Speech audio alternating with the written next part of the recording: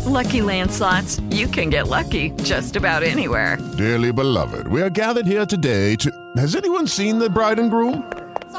Sorry, we're here. We were getting lucky in the limo and we lost track of time. No, Lucky Land Casino, with cash prizes that add up quicker than a guest registry. In that case, I pronounce you lucky. Play for free at LuckyLandSlots.com. Daily bonuses are waiting. No purchase necessary. Void where prohibited by law. 18+. Terms and conditions apply. See website for details. Hello, everybody. This is Marshall Poe. I'm the editor of the New Books Network, and I'd like to tell you that we have a new and improved website. It has 2 new features that we think you'll love. One of them is a vastly improved search engine, so that when you type in keywords, you'll get a bunch of episodes really quick. The other is the ability to create a listener account. And in that listener account, you can save episodes for later listening. So you can create a kind of listening list. We think these features are neat and we think you'll enjoy them. Please visit the site today. Welcome to the New Books Network. Hello, and welcome to New Books in Philosophy, a podcast channel with the New Books Network. I'm Carrie Figdor, professor of philosophy at the University of Iowa, and I'm co-host of the channel along with Robert Talisse, Sarah Tyson, and Malcolm Keating. Together, we bring you conversations with philosophers about their new books in a wide range of areas of contemporary philosophical inquiry.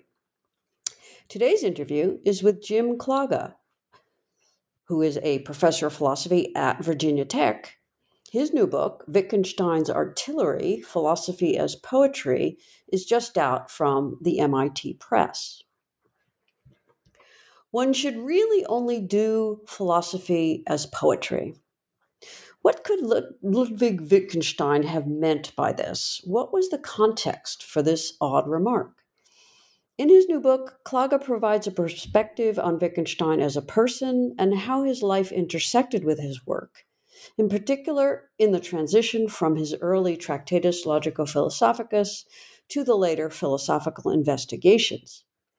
Based on private notebooks and memoirs by some of Wittgenstein's students, Klaga sees Wittgenstein's interactions with his students as gradually prodding him to come to grips with the problem of how to influence the frames of mind that people take to philosophical problems. Poetry, along with parables, similes, and other imaginative presentations, exemplify a way of addressing these non-cognitive attitudes. And in the end, Wittgenstein conceded that he was not entirely successful in his efforts. This is a fascinating exploration of Wittgenstein as a person and its intersection with his work. Let's turn to the interview. Hello, Jim Klaga. Welcome to New Books in Philosophy. Hi. Hi. So I'm really excited to be talking about your new book, Wittgenstein's Artillery, Philosophy as Poetry. Before we get to the book, we like to start with a little bit of background about the author, right? So can you tell us a bit about yourself and, how you came to become a philosopher and then how you got to, sort of focusing on Wittgenstein and then, how this particular book came about? Okay. I grew up in a suburb of Cleveland, and I would say maybe the most formative experience in high school was being on the debate team. And in fact, I did that in college as well for a couple of years. I finally had to give it up because it was taking up so much time. I wasn't doing so well in my classes. So that was a good choice. But nevertheless, it was a very formative experience, the sort of idea of doing research, of doing argumentation back and forth, speaking in public and so forth. I thought I'd be a lawyer, but it turned out to be good preparation for being a philosopher also and a professor. Yeah. When I was in college, I took a class in the history of a year-long class in history of philosophy my freshman year, and that certainly got my interest. When I decided to take an additional philosophy class my sophomore year, by the time they got to me, the only class left was a class called Contemporary Philosophy, which was probably more advanced than I should have taken at that point, but I took it anyway. It got my imagination. We read Bertrand Russell's lectures on philosophy of logical atomism, and I think that kind of grabbed me in terms of getting interested in philosophy. And then from the same professor, the next year, I took a seminar on Wittgenstein. And I guess the thing that most interested me was the mystery of his Tractatus and his philosophical investigations. Especially the Tractatus, seems to come out of nowhere. And so I was interested in, who wrote this and why. And so when I went off to graduate school at UCLA, the first thing I did was start poking around in the library trying to find out more about Wittgenstein. And I even started to compile a little booklet, I guess you'd say, that I called an intellectual and historical background to Wittgenstein and the Tractatus. And that actually made its way into a book that I just published last year also called Tractatus in Context. So that was a long time in making. But anyway, it was learning about Wittgenstein, the person, that really got me interested. And I would say a lot of my research on Wittgenstein has been about him as a person and how his biography interacts with his philosophy.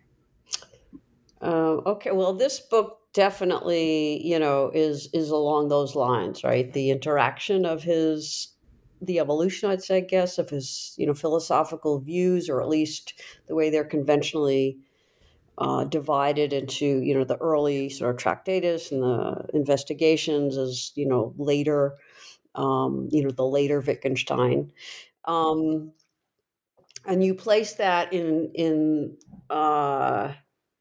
a context of the evolution of his responses to various audiences for his philosophy. Well, let's start with the title, actually, because, Wittgenstein's Artillery, Philosophy as Poetry, itself is kind of a mysterious sort of a title. So could you explain a bit about, what the artillery metaphor is? Yeah. And I think there is a sort of feeling of being a tension between the title Wittgenstein's Artillery and the subtitle Philosophy as Poetry. Yeah, exactly. Yeah.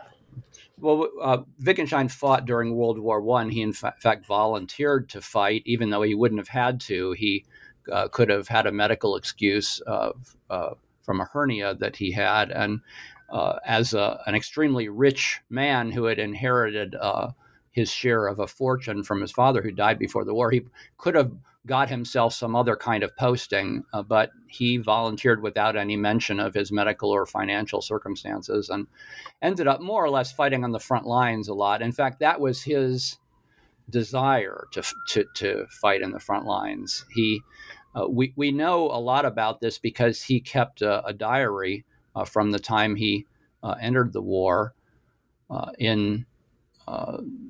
The diary included his philosophical reflections on the right-hand pages, but on the left-hand pages, his more personal thoughts and experiences, which he wrote in code. And many years later, Wittgenstein's editors published the philosophical notebooks, but didn't say a word about the personal ones. And so the personal ones have only just been published in English translation. Just, I think, day before yesterday, Marjorie Perloff published a book called Private Notebooks that include his private comments in German, and then her translation of that. So we know a lot about Wittgenstein's experiences in the war and what those meant to him, and how those interacted with his philosophical thoughts. And so that has been really interesting to me. So he served as an artillery observer, and not only that, but he used part of his fortune in 1916 to donate well over $2 million in current terms, you might say, for the Austro-Hungarian army to buy a new version of the 30.5 centimeter mortar that he was spotting for. So this all meant a lot to him. And I use this as a metaphor. Actually, he used military metaphors in his own notebooks. He talked about how he was laying siege to his problems, and he said this problem was such that he'd sooner lay blood before this issue than to retreat from it. So he liked these kind of metaphors, and so I pick up on the metaphor too. And the artillery spotter one, I think, is especially interesting because, and this gets to the heart of my book, Wittgenstein cared a lot. He started to care. I locate this around 1931. He started to care about how his audience reacted to his ideas and what he could do to engage his audience more with his ideas, and how he could present his ideas in ways that would be more engaging. So I call this his artillery spotting with his own work. Mm-hmm. Okay. Did you mean that literally, that just yesterday or the day before the private notebooks? Yes. Oh, wow. Huh. The first English translation of them came out April 5th. Yes. Oh my, that's pretty impressive. Yeah. Yeah. Your colleague David Stern is Yes. eventually going to publish his own English translation of those notebooks. I gave a blurb for Marjorie's translation. I said it was a translation more of a poet than a scholar. And I'm sure David's translation will be the translation more of a scholar than a poet. Oh, great. Well, I look forward to that too. Yeah. Okay. So, so you mentioned audience, and so have I.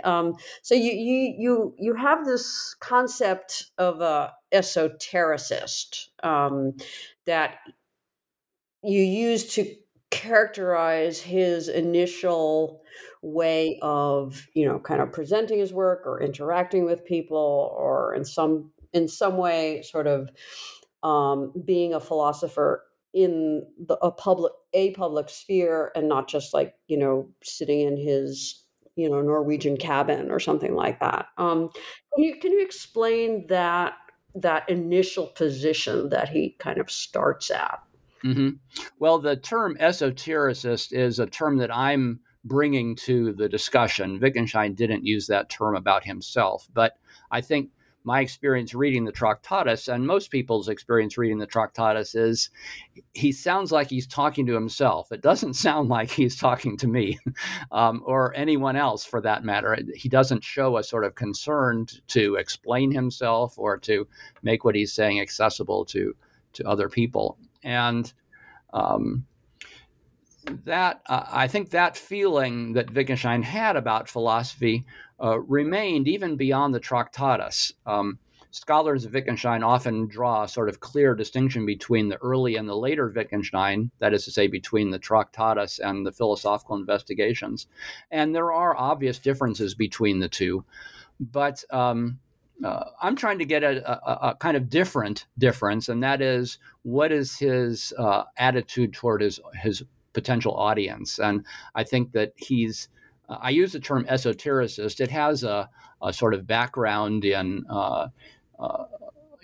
other contexts, but I think it's appropriate for Wittgenstein too, in the sense that he doesn't really show a concern for whether other people understand what he's up to or not. He's writing it for himself and perhaps a small circle of friends that have his special interests and attitudes at heart, but he's not interested in reaching beyond that. And I think that this starts to change in 1930 when he comes back to philosophy.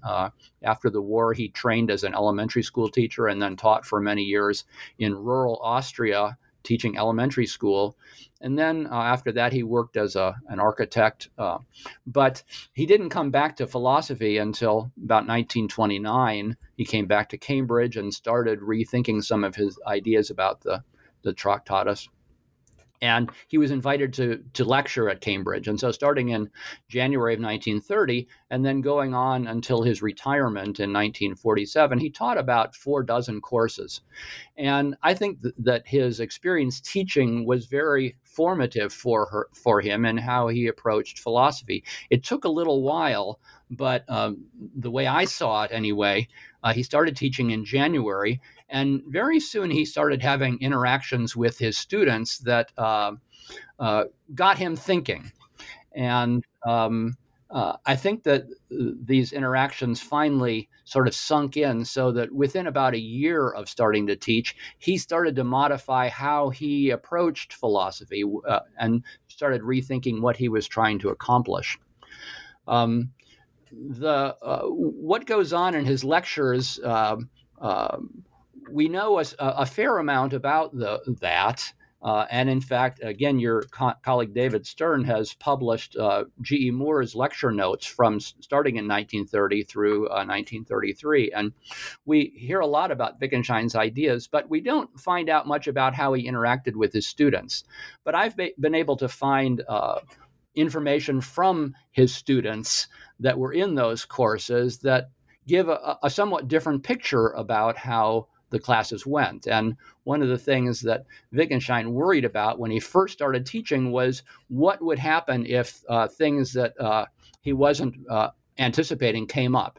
And it turns out that fairly soon, things that he wasn't anticipating started to come up. And they started to come up from the students with a mathematics background who were in those classes. And it turns out that there were quite a number of sort of serious back and forth arguments in class and outside of class too. And we have good testimony about this, even though it doesn't show up in G.E. Moore's lecture notes. And so there's a couple instances of this in which I trace things that happened in class and then how Wittgenstein started talking about those things.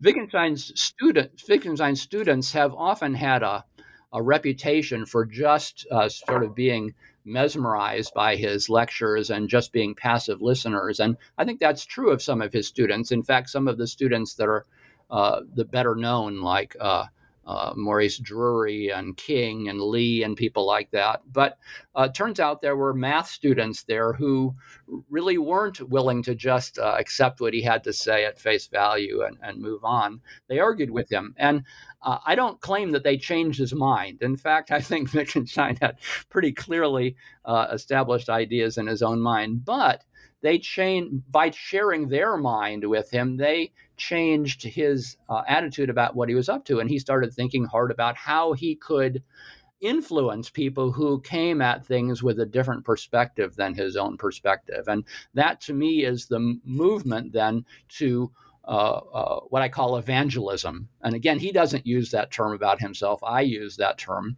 The term has, religious connotations, which I am not particularly trying to draw on, although I think evangelism does remind us of the importance of sort of spiritual changes. And in a way, that is what Wittgenstein was trying to do, is to get people to look at problems in a different way, take a different perspective on them, in a way he was trying to address people's temperament. And that, that's closer to a spiritual kind of thing. Mm-hmm.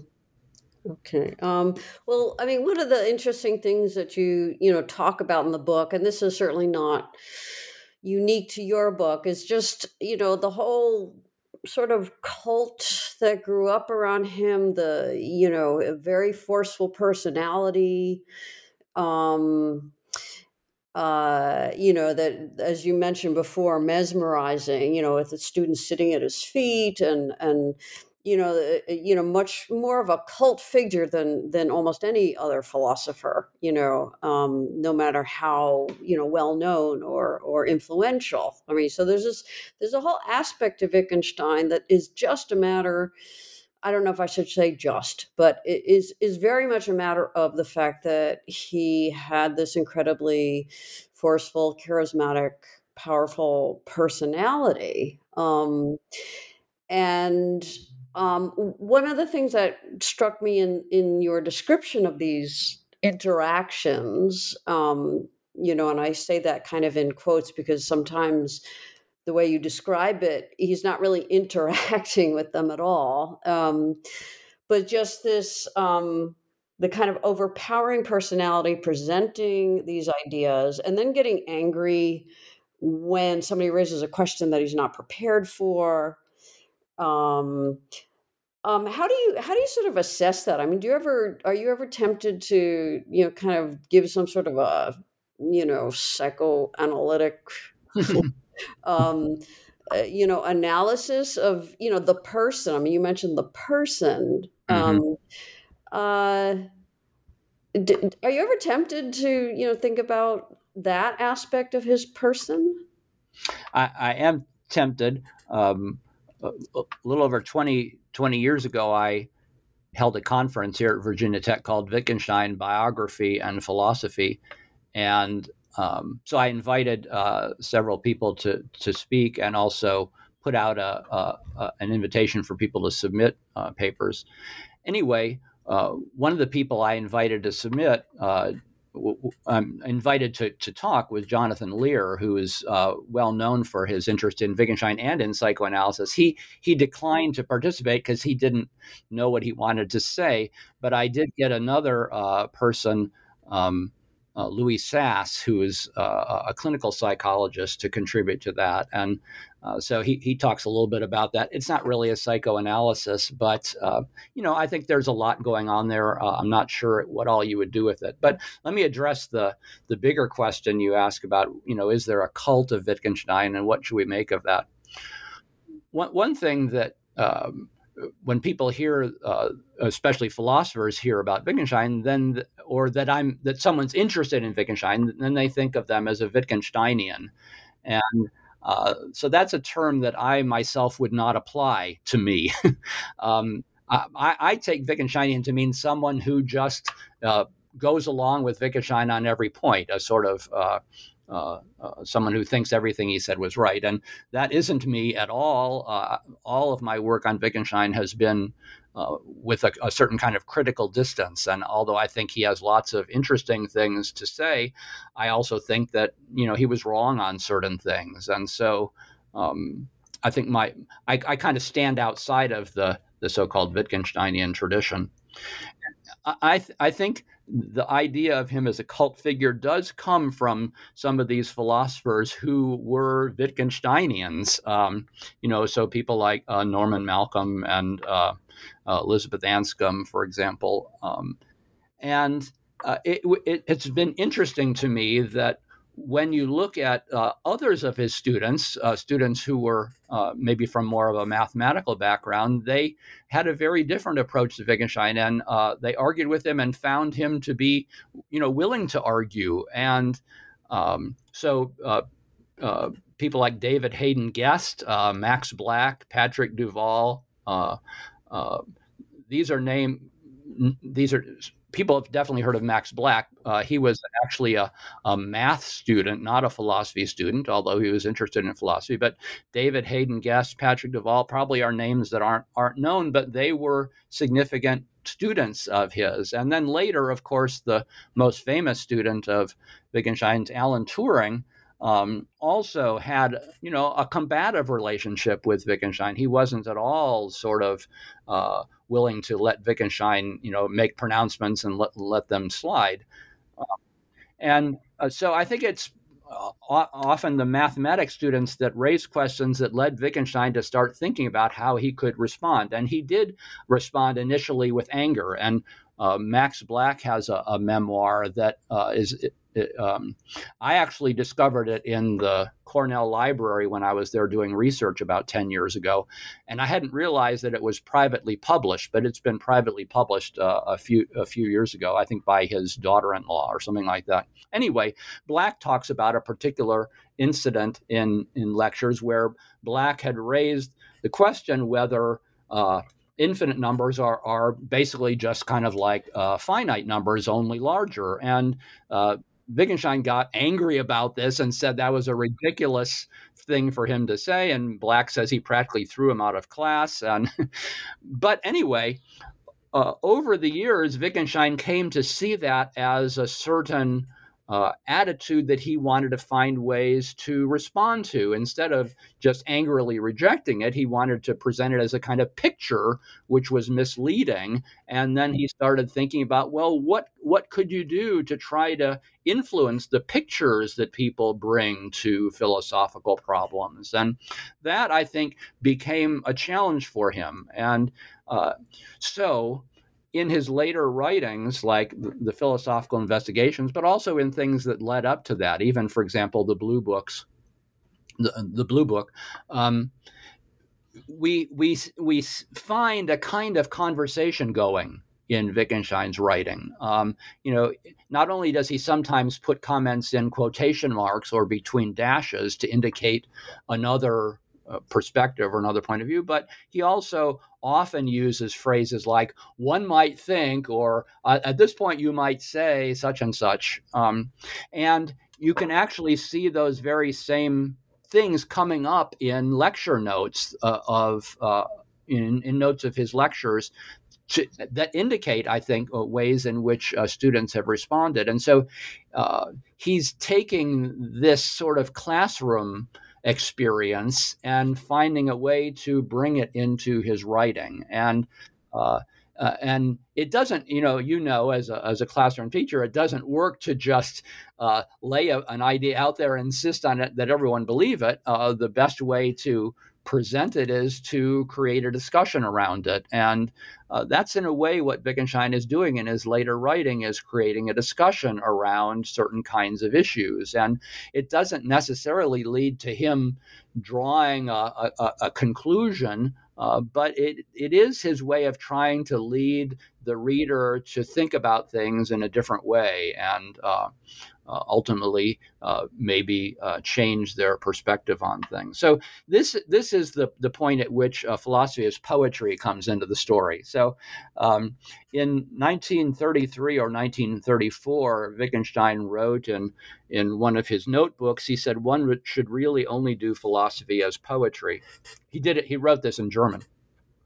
And in I think it was 1977, Georg Henrik von Wright first collated what was later translated as Culture and Value and published that remark among a number of other remarks. And so once that was published in 1977, fans of Wittgenstein reading this wondered what on earth he could possibly mean by saying one should really only do philosophy as poetry, since he didn't write poetry, and what's going on. So in a way, my book is an attempt to come to grips with that one line, to try to find a context for it. What did he mean by philosophy as poetry? What other things did he have to say about this issue? And it turns out that there's a large context for this, that Wittgenstein sort of interacted or thought about poetry all through his life. And so I try to gather together the evidence, so to speak, about his thoughts concerning poetry to put this one remark into a much larger context. So that's one of the chapters in my book, chapter 5, I guess it is. So there is this big question: what does he mean here? And so the German word that he uses is the verb dichten, which could be translated as to write poetry. The noun form Dichtung, meaning poetry. But as Marjorie Perloff pointed out in an article about this passage, she says, the German word is not easily translated into English because it means a much broader range of things than the English word poetry does. And so that's one of the important issues is, well, what did Wittgenstein mean by that? And Marjorie Perloff points out that among things that might qualify as Dichtung would be, narratives, stories, things written in a literary fashion, vignettes, maybe even aphorisms. And I think this broader sense of poetry is something that Wittgenstein used as a kind of tool to try to find new and different ways to address his reader or his listener, to try to get them to think about things in a different way. Now, I didn't really I don't still know very much about poetry. And so I'm kind of going out on a limb in addressing these kinds of issues. The subtitle then, though, Philosophy as Poetry, is a little bit misleading because, poetry in English has a fairly narrow meaning, and I don't want to limit what I'm talking about to that narrow meaning, but it does grab your attention. And so that was the Right. subtitle that I used. Well, let me, just to sort of, before going more into that, the issue of, how best to influence other people's thinking, or at least their approach to philosophical problems. And speaking of poetry, I mean, so I think of Emily Dickinson, who has been extraordinarily influential, and yet her life and personality, you might say, were, sort of the opposite from Wittgenstein, right? None of this, sort of charismatic, big, elite university, and none of that. I mean, she just lived very quietly. She baked bread, nobody knew her. And I sort of wonder, do you think Wittgenstein's influence would have been as, sort of big if he had been like a lecturer, a woman lecturer at University of Nottingham, or not to put down Nottingham by any means, but just like not Cambridge, right? Not Oxford, not that. Do you think if he had just been the, not the figure, the personality, that he would have had the same sort of influence if somebody much like Emily Dickinson had written the Tractatus? Do you think it would have made such a big impression?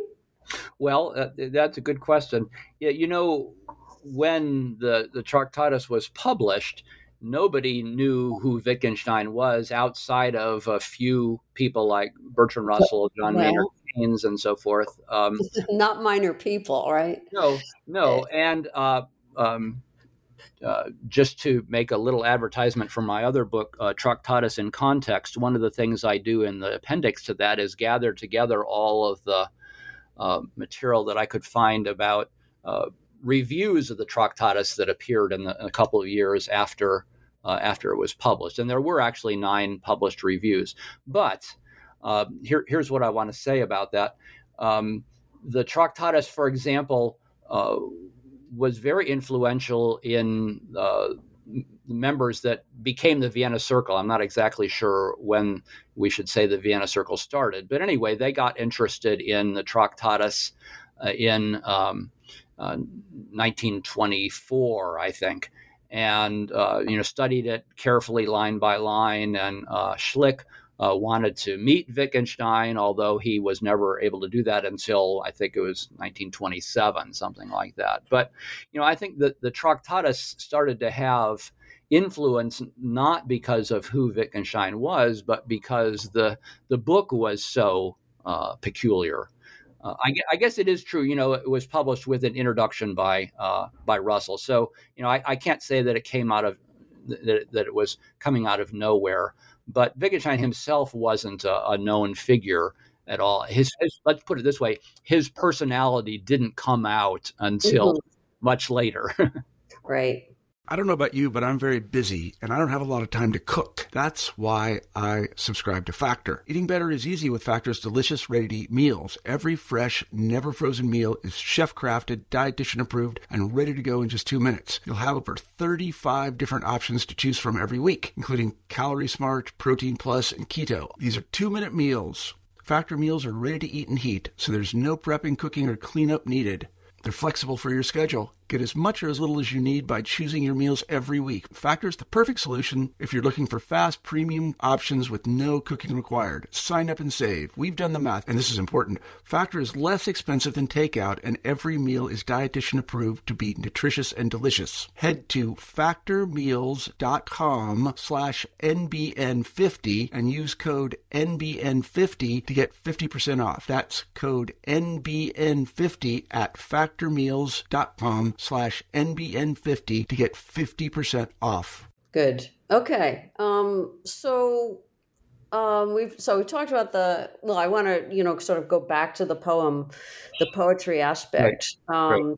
But one of the, sort of, I guess, transitional aspects that you talk about is in some of his responses to Fraser's The Golden Bough.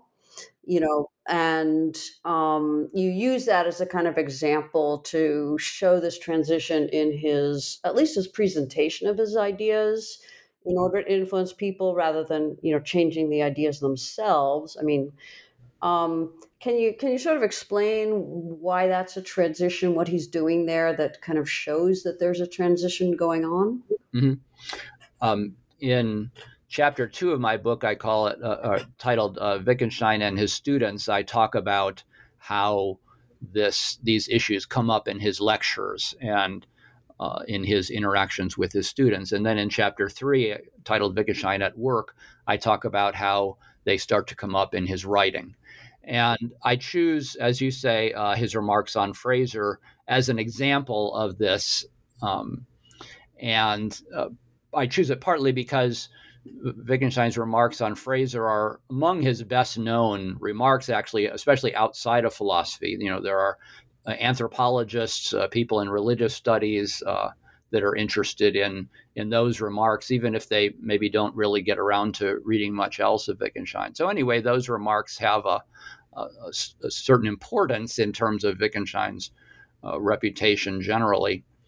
He was writing them in 1931, especially early 1931, and that makes them especially interesting to me because I have thought that this transition of Wittgenstein from an esotericist to an evangelist takes place in around. I'm not putting a pinpoint on it, so to speak, but it's a transition that becomes fairly clear in 1931, especially sort of the first half of and the summer of 1931. And that's exactly when he's writing the remarks on Fraser. And by the way, for scholars, there are actually two sets of remarks that he writes on Fraser. The other remarks come much later, and I'm just focusing on what are the remarks that he wrote in 1931. And he sees Fraser. Fraser is an anthropologist who looks at ancient and might say third world religious practices and tries to understand them and tries to explain them. And he more or less sees primitive religious practices as being bad science, trying to make things happen through means that, from a scientific point of view, we know can't happen. And so Wittgenstein he's been reading some of Fraser's writing from Fraser's Golden Bough with one of his students, and he feels like Fraser is getting it all wrong by trying to present these primitive practices as primitive science, to trying to see them as pseudo explanations for phenomena. And so Fraser is a good example of someone who has the wrong frame of mind. And what Wittgenstein would like to be able to do is to change this frame of mind, where Fraser is trying to explain why something happens. Wittgenstein is trying to get us to just see that it does happen, see it not as an attempt at a scientific explanation, but as more of a ceremony. And so he tries to connect it more with things that we do, that we would be familiar with as ceremonies. So to try and get it to look differently. And so he for example, he prefaces his remarks in the course of writing and then editing his own remarks. He prefaces it with a few lines in which he says something along the lines of, if you're trying to change your viewpoint about something, it's not enough just to state the opposite, but to find a way from the one viewpoint to the other. And I think this encapsulates very well what he's trying to do generally. He's trying to find ways to get people to think differently. So it doesn't work just to prove they're wrong or to, assert the opposite, but to try to find a path from one point of view to another. And so I think this is when he starts taking seriously the idea that there might be an alternate way of doing philosophy, sort of along the lines of poetry. So I see this as a kind of turning point in his writing that corresponds to a similar turning point in his lecturing. Right. Okay. So, good. So yeah, to pick up on the poetry. So I mean, as I understood it, and correct me, the general idea was that he's kind of trying to do, philosophy as a sort of a cognitive enterprise, and trying to do it in a non-cognitive method like poetry. Is that a more or less accurate way to think about what he's trying to do? Not completely, but sort of. Yeah, well, that's fine. Yeah. So I opened the book with three little quotations, epigraphs, basically. One of them from 1931, he says, "I don't try to make you believe something you don't believe, but to make you do something you won't do." And what does he mean by that? So I think he is trying to find ways to address people in ways that aren't fully cognitive approaches. So what I believe is a sort of cognitive issue, and if you want to change my beliefs, you might approach that by trying to disprove me or something along those lines. And what he says there is, I'm not trying to make you believe something you don't believe, make you do something you won't do. Now, what does he mean by do here? I see this more in terms of I'm trying to get you to look at things in a different way. I'm trying to get you to feel differently about certain things. Wittgenstein, if you look at the philosophical investigations, which is written much later than the early 30s, but I think it encapsulates his concerns, or it's a sort of development of his concerns. He says over and over things like, you might be tempted to suppose that such and such, or this kind of picture possesses you, or he uses what I want to call a non-cognitive terminology for the sorts of issues that he wants to address. He wants to address how we feel about things, how we think about things, how we react to things. And that's going to require different means or different artillery, to use my metaphor. It's going to require different artillery from the artillery that we're used to in philosophical discussions. And so that's what he's trying to marshal, I think, in his evangelical phase. So in chapter 6 of my book, I go through, I present 15 different either vignettes or aphorisms or things from Wittgenstein that are some of them are well known, some of them are not well known, but I see them as his attempts to do philosophy in a more poetic fashion. And then along with discussing those, I try to find things from other literature that are trying to accomplish something similar to what Wittgenstein is trying to accomplish. And so in that chapter, I draw on parables from the Bible, passages from Plato, children's literature, Dostoevsky, Tolstoy, science fiction, Lewis Carroll. So I'm looking for things that are more literary, that are trying to do what Wittgenstein is trying to do.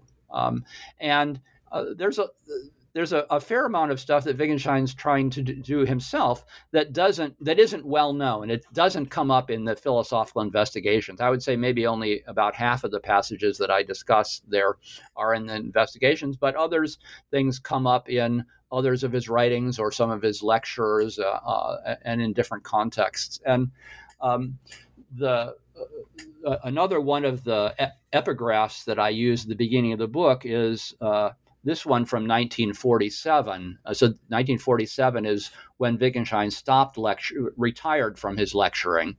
And Wittgenstein says, he wrote, rather, quite different artillery is needed here from anything I am in a position to muster. And I take this to be a kind of humble admission that he hasn't been able to do the philosophy as poetry that he hoped to be able to do. And I think what he did was interesting and provocative and so forth, but he himself didn't think it really accomplished what he was trying to accomplish. And so what I'm doing in my book is trying to see where you might go if you wanted to work at this project, take up this project from Wittgenstein and see where it might go. So I'm not saying that I'm better than Wittgenstein, but I'm trying to take his idea and see where you could go with it. And so one of the people who wrote a blurb for my book said that the book was quite personal. And I think that's a fair description of especially the later chapters in the book, that I'm trying to see how I might or we might do what Wittgenstein was trying to do. Mm-hmm. So, I mean, this issue of, getting people, audiences to look at things in a different way. Specifically talking about language, right? I mean, it's not just, things, looking at the world differently. It's, he's interested in language and how it functions. And getting people to think about language in a different way in terms of how it's used, right? I mean, famously, was there something more that he was trying to accomplish other than just thinking about language as not just this sort of truth conditional calculus, but, a living thing that, is part of a way of life? Was there something beyond that he was trying to do?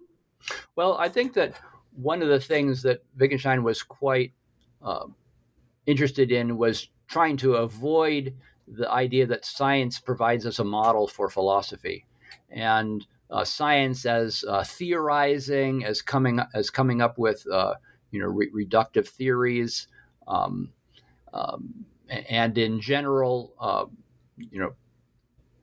I guess I would say theorizing he's trying to avoid philosophy as theorizing. And that, I think, accounts a lot for why Wittgenstein is not an especially influential philosopher right now, where we stand in 21st century philosophy, because I think a lot of philosophers want to take science as a kind of model and want to theorize about language or whatever it is that they're interested in. So I think this puts Wittgenstein outside of the sort of main line track of philosophy over the last 50 years or something like that.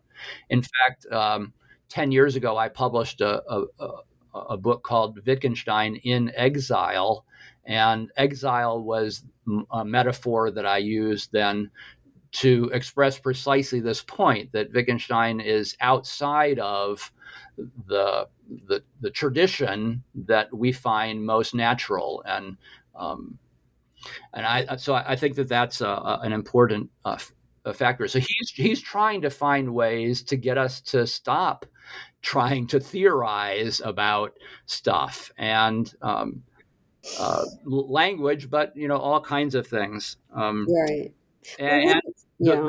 So just to emphasize the non-cognitive aspect that goes on here, I was in the first chapter of the book, I give a kind of summary of the projects that Wittgenstein is undertaking in his philosophical investigations, in part one of the philosophical investigations. And so I just list a bunch of phrases that he uses to express what he's up to. So he says things like he's interested in what forces itself on us or holds us captive, demands an answer, must be, what leads us, what we can't help thinking, what we're tempted or seduced or bewitched or dazzled by, what strikes us, what how things look to us, what we find surprising or convincing, what our compulsions or needs are, what we notice, what we're committed to. There's over 100 places where in the philosophical investigations, Wittgenstein says these are what he's trying to address. Well, these are non-cognitive issues. And so I see poetry as his way of trying to, or one way of expressing what he's trying to do in those ways. So, did he just find himself in the wrong tradition? I mean, Russell was an early, mentor and promoter and so forth. And of course, Russell is one of the big founders of, the analytic philosophy that we both, essentially belong to. But there's a whole continental tradition of writing philosophy in, I would say, kind of very much this way, a very literary. They're not trying to, prove things. They're not, a lot of it would be declared nonsense by, Ayer or, people in the logical positivist tradition. So, so it sounds in a way that, Wittgenstein just kind of found himself in the wrong crowd, and he should have just gone right over to the, the French, or stayed in Germany or something, or, well, not, Austria, but yeah, what is different about his approach that isn't part of the continental tradition? Yeah, that's a good question, and let me use the Tractatus as a way of helping to answer that. Even though my book Wittgenstein's Artillery is not primarily about the early philosophy or about the Tractatus, I think it helps answer your question or give a perspective on Wittgenstein. So he got interested in philosophy because of his work in aeronautics, and that interested him in some mathematical issues, and then that led to some questions about the foundations of mathematics. And so that's the route that Wittgenstein took into philosophy. And when he went to Cambridge to study with Russell, that's what he was interested in. And in the 2 years that he spent at Cambridge, and then the year that he spent in Norway by himself after that working on his stuff, it was all along those lines. And if he had died in World War I, and that had gotten published, the Tractatus would look a whole lot like Russell's philosophy, or some version of that. Mm-hmm. I mean, Wittgenstein had important criticisms and so forth, but largely along those lines. And it's actually his fighting in the war, his experiences in the war, that make for the last 24 propositions in the Tractatus. And that's something that I talk about in my other book, Tractatus in Context. I devote a whole chapter to describing his experiences in the war and how they were influential on him. And then the last chapter is about the last 24 propositions in the Tractatus and what to make of them.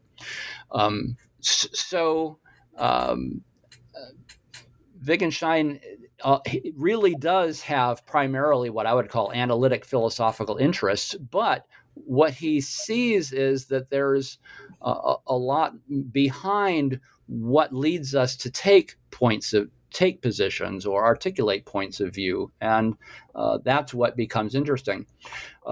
Russell, in his time with Wittgenstein before the war, related an anecdote of how Wittgenstein was pacing back and forth after midnight in his rooms, which I guess he did regularly, and Russell finally asked him, "Are you thinking about logic or your sins?" And Wittgenstein said, "Both." And I think that sort of encapsulates something about Wittgenstein, that somehow the person can't be separated from the ideas. And I think that always has stuck with him. But I think one thing that he always cared about was clarity. And so maybe that's one reason why he shouldn't go to the continental tradition, since I think clarity probably is not one of their primary philosophical virtues. For him, it was a primary philosophical virtue. Well, that's an odd thing to say. because he does, use all these aphorisms and stories, and then he he doesn't write down what conclusion you're supposed to Hmm. draw. Hmm. I mean, I would not have said that clarity is one of Wittgenstein's virtues either. Hmm. Well, yeah, maybe, and this might well be part of the point of different artillery is necessary here from anything I'm in a position to muster. Let's just say clarity was something that he aspired to. I don't say that he succeeded. Huh. Um, let's see.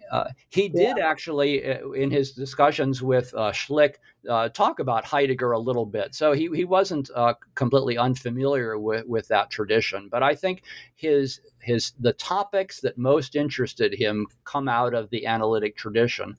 But the Mhm. way he wants to address them does not sit easily with the analytic tradition. Okay, that's helpful. Okay, well, we're running out of time at this point. We're starting to. So before we close, I'd like to find out, what is next on the horizon for you, and what are you? I mean, you just came out with this book and another one. Are you working on another Wittgenstein book? Are you turning to something else? What's on your desk at the moment? Well, thank you. I have two projects on my desk. One's been rather long in coming. In 2003, Alfred Nordman and I published a collection of primary material from Wittgenstein called Public and Private Occasions, and it included the German as well as Nordman's English translation of Wittgenstein's diaries from 1930 to 1932 and 1936 to 1937. These have come to be manuscript number 183, been titled The Movement of Thought Diaries. And these are tremendously important and not well known. Mostly not well known because the book they were published in cost about $150. And when we made the original arrangement with Rowman and Littlefield to publish them, our understanding was that there would shortly thereafter be a paperback edition of just the English translation. Well, that didn't happen. And but finally, about a year ago, an editor with Rowman and Littlefield did agree to do that. We had to come up with a subvention. But anyway, we're working now on coming up with an affordable paperback edition of the English translation of the Movements of Thought Diaries. And I think they're tremendously important. I make use of them in both my books, Wittgenstein in Exile and Wittgenstein's Artillery. And I think people who are interested in Wittgenstein, especially in his life, would want to read these. So we've been revising the footnotes and so forth, and we've gotten Ray Monk to write an introduction. So we're really excited about that new publication. The other thing is much more recent. Well, not completely recent, but in 1999, I went to the annual Wittgenstein conference in Austria and met a man named Wasfi Hijab, who was a student of Wittgenstein's from 1945 to 1947. And in fact, Wittgenstein was his dissertation supervisor for a dissertation on, as he told me, philosophic problems between science and religion. And Wittgenstein retired in 1947, and Hijab was a Palestinian. And when Palestine was basically uncreated in 1948, he was left a kind of crushed man. He followed Wittgenstein's advice not to go into philosophy, and so he eventually got a PhD in mathematics. He had been a mathematics teacher already. He got a PhD, and he spent his career teaching at the American University in Beirut, teaching mathematics. Anyway, he came to this conference in 1999. He wasn't on the program, but they allowed him to give two talks, and I got to know him. And he told me that he was writing a 1,000-page memoir about his experiences with Wittgenstein and his ideas. I tried to keep in touch with him, but was unable to do that. He passed away in 2004, and there it lay for a long time. But a couple years ago, I decided to see if I could find out more. I got in touch with his daughter, Nadia Hijab, who's a Palestinian journalist in London. And she said, well, I don't really know what became of that, but we do have 11 3.5-inch floppy disks from my father. And after some discussion and signing an agreement, she gave me those discs, and when I printed out them, it actually, I had to get help from an IT person, but we printed out the material, and it came out to about 3,300 pages of material. There's a lot of it that's repetitious, redrafting, and so on and so forth. So anyway, the other project is to publish a book that I want to call Wittgenstein's Last Student, in which I will, I hope, be able to edit this down into a usable memoir that readers can engage with. There's a lot of interesting stuff in the memoir. I haven't even finished reading all of it because it's long, but I use a couple of the things from the memoir in my book, Wittgenstein's Artillery, but people need to see the whole memoir. And it's interesting because it's written by someone who didn't go into philosophy, someone who took Wittgenstein's advice seriously to not become a philosopher. Hijab is also a mathematician, and I think mathematicians had a special sort of insight into Wittgenstein's work that a lot of his followers did not have. So there's lots that's, I think, really new and interesting and engaging in Hijab's memoir, and that's my other project. Great. Well, that sounds very interesting, and I wish you luck with both of those projects. They both sound pretty extensive and will be nice contributions, right? So I want to thank you for taking the time for talking with New Books in Philosophy about Wittgenstein's Artillery, and I wish you luck with your with the projects you're working on. Thank you. And let me just add one more thing. This week, I believe, is the 100th anniversary of the publication of Wittgenstein's German version of the Traktatus that first came out in a journal, Logische Philosophische Abhandlung. I think was published 100 years ago in early April 1922. So wow. We'll celebrate that too. Great. Okay. Well, thank you. And again, good luck. And thanks for talking with us. Okay. Thank you for your interest, and I enjoyed it. Okay. Bye-bye. Bye. You've been listening to my interview with Jim Klaga, professor of philosophy at Virginia Tech. We've been talking about his new book, Wittgenstein's Artillery, Philosophy as Poetry, which is just out from the MIT Press. I'm Carrie Figdor. This is New Books in Philosophy. I hope you enjoyed the podcast, and thank you for listening.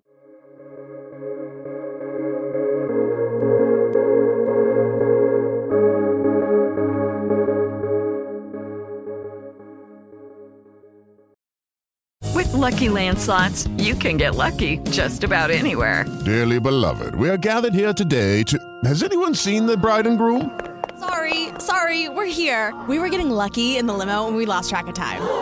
No, Lucky Land Casino, with cash prizes that add up quicker than a guest registry. In that case, I pronounce you lucky. Play for free at LuckyLandSlots.com. Daily bonuses are waiting. No purchase necessary. Void where prohibited by law. 18+. Terms and conditions apply. See website for details.